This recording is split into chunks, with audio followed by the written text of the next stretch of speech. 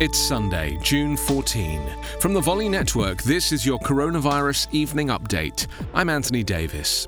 Brazil has registered a further 612 deaths, taking the country's death toll to 43,332.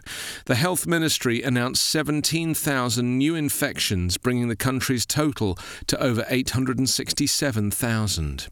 Significantly more women than men are experiencing problems with their mental health as a result of the COVID-19 pandemic. New research by economists at the Institute for Social and Economic Research suggests it's because women are more adversely affected by social isolation during lockdown. UK care homes are receiving far more coronavirus testing kits than they order, raising concerns that the extra supplies help the government inflate the number of people it claims have been tested. The apparently widespread nature of the practice in England has prompted fresh suspicion that ministers are counting swab kits sent out as tests done to exaggerate official figures.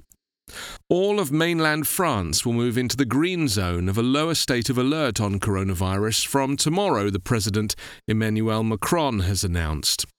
Republican lawmakers in the US are downplaying concerns that a Donald Trump indoor rally planned for Tulsa, Oklahoma next weekend could contribute to the spread of COVID-19 amid an increase in cases in the city.